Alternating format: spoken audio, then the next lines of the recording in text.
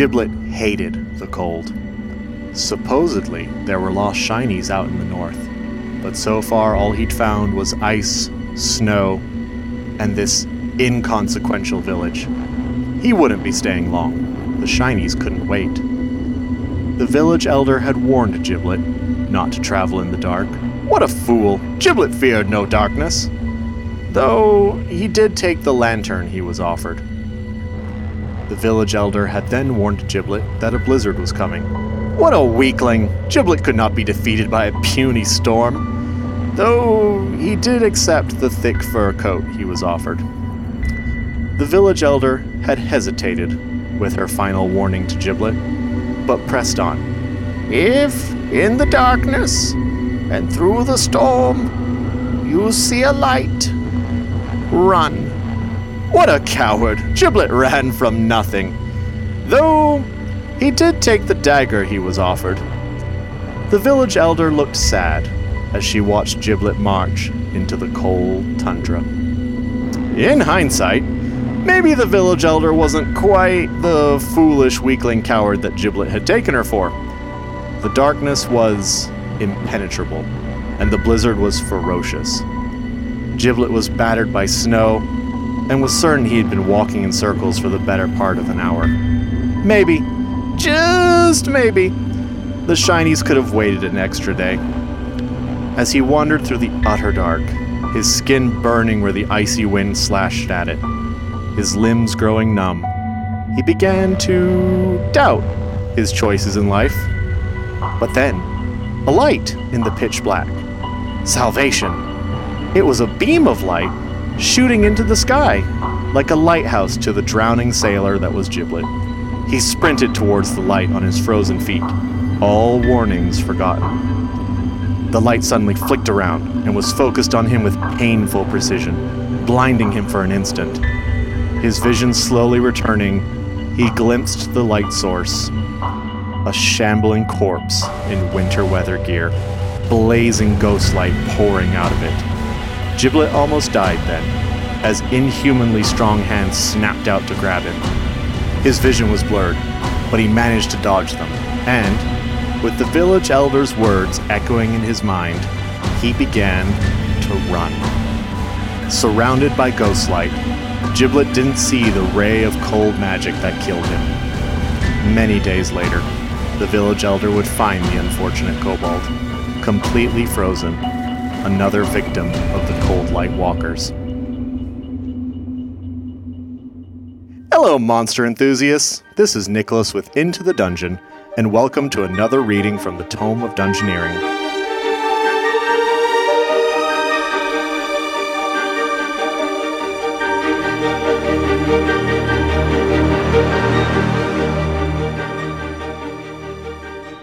There is a light in the darkness, and it's not the good kind of light. Meet the Cold Light Walker, a ghastly, undead abomination created when a humanoid dies from severe cold. But, for whatever reason, their soul does not pass on to the afterlife. They are filled with a cold fury at their fate, and you can expect them to be relentlessly hostile to any living creature they encounter.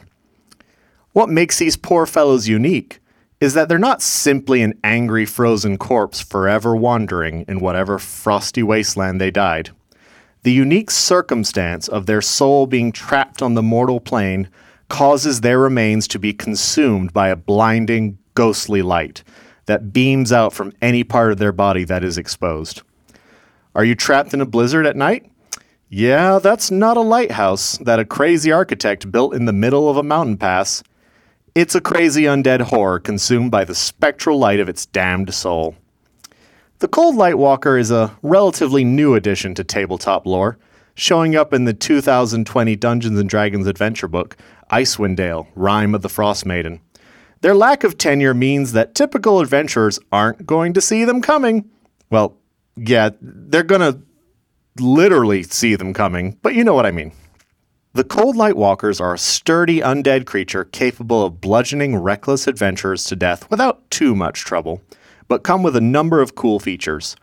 Their blazing ghost light is the obvious one, giving a telltale indicator when one is nearby.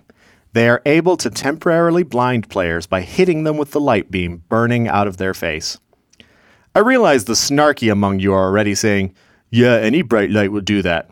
The ghost light is distinctly intense and a great element with which to pressure your players. This thing is extremely difficult to look at, so if you want to make the encounter more challenging, have players be at a disadvantage when targeting the cold light walker. You can also change the nature of the ghost light to have more concerning effects than just being hard to look upon. What if a full blast from the ghost light could paralyze a player, or induce feelings of helplessness, or maybe even let the player experience the hate that these monsters carry within them?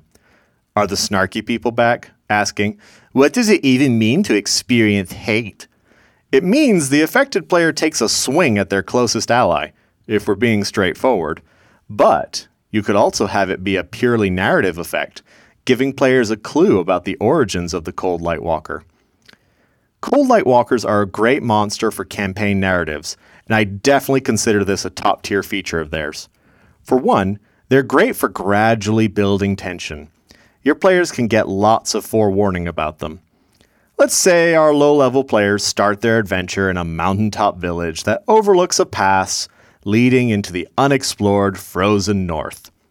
If they talk to any villagers about the dangers of the pass, they'll be told to stay away from the lights. If the players look out at the valley when it's dark, they can see pinpricks of light wandering eerily through the snow-covered landscape. If they venture into the pass, they'll start to find the frozen remains of the Cold Light Walker's victims, completely entombed in supernatural ice that won't melt. Did the players fight some bandits? Maybe they find the entombed corpses of the remaining bandits. As night falls, a good perception check will let the players know that the distant lights are getting closer. And of course, once the players have finally encountered the Cold Light Walkers and, hopefully, not died horribly, you can embrace their built-in narrative feature by gradually unfurling the mystery related to them. Remember, Cold Light Walkers are created because their souls were trapped on the mortal plane. How? Why? An evil necromancer? A lost artifact? An angry god? These are questions that can further drive your campaign and allow the Cold Light Walkers to be an easy narrative stepping stone. There's another feature to the Cold Light Walkers, which really justifies the cold in their name. When they're not pummeling you into pulp, the walkers can use a ray of cold magic to blast you into icicles. But that's not the scary part. You see, these things are supernaturally cold. Simply getting hit by one will cause players to take cold damage. If they manage to kill an adventurer, that individual is frozen in magical ice that cannot be melted. And the unlucky adventurer cannot be raised from the dead. Imagine the look of panic on your players' faces when their spells are completely unable to revive their lost comrade. Now, this magical ice will melt after 9 days, and then the usual resurrection shenanigans can take place. But the players don't know that, do they? Unless they listened to this podcast. Oops. Or, if you're looking to really spook your players, change that 9-day rule to forever. I absolutely adore the Cold Light Walkers, and I'll probably find a way to shoehorn one into any campaign I ever run. Are you in a science fiction campaign exploring a moon? Yep, there's going to be a Cold Light Walker astronaut. Are you in a modern real-world setting eating at a restaurant? Yep, there's going to be a Cold Light Walker in the restaurant's walk-in freezer. Outside of the great opportunities for creepy, ice-themed undead, I think these guys can also be fun comedic tools if your players need the relief. The evil necromancer has lighting problems in his bleak castle of doom. Yeah, he's hung some Cold Light Walkers from the ceiling to improve the local ambiance. Frozen Lake needs a lighthouse? Yep, the party has been tasked with hunting down a Cold Light Walker and strapping them somewhere appropriate for a makeshift lighthouse. Makes the walkers not quite as creepy anymore, but certainly useful. Now, I do love me some miniatures, and if you're dying for one that represents the typical look of the Cold Light Walker, that typical look being a spooky person in a thick fur coat, The Icons of the Realm set, Snowbound, has a Cold Light Walker in it. But I'm going to make an unusual pitch to you, dear listener. How about instead of a miniature, you use a flashlight? Yeah, you heard me right. A flashlight. Buy a small flashlight, turn it on. That's your miniature. Point the flashlight at whoever the Cold Light Walker is currently fixated on. Maybe don't do this if your goal is to create an extremely spooky atmosphere. Although honestly, I think I'd do it even in a scary campaign setting. On that note, until next time everyone, remember, if, in the darkness and through the storm, you see a light, run. What a spooky undead abomination. Thematically appropriate for the month of Halloween. Want to know something else that's spooky? Not liking and subscribing to our content. Y'all wouldn't want to scare me. I know you're better people than that. So get to subscribing and liking. You can find more information at patreon.com/intothedungeon and inthedungeon.com. If you're on the fence about this whole not spooking Nicholas thing, here's a few words from a resident spook expert, Giblet. No spook, give shinies. Truly a maestro of the spoken word. On that note, see you at the next reading from the Tome of Dungeoneering.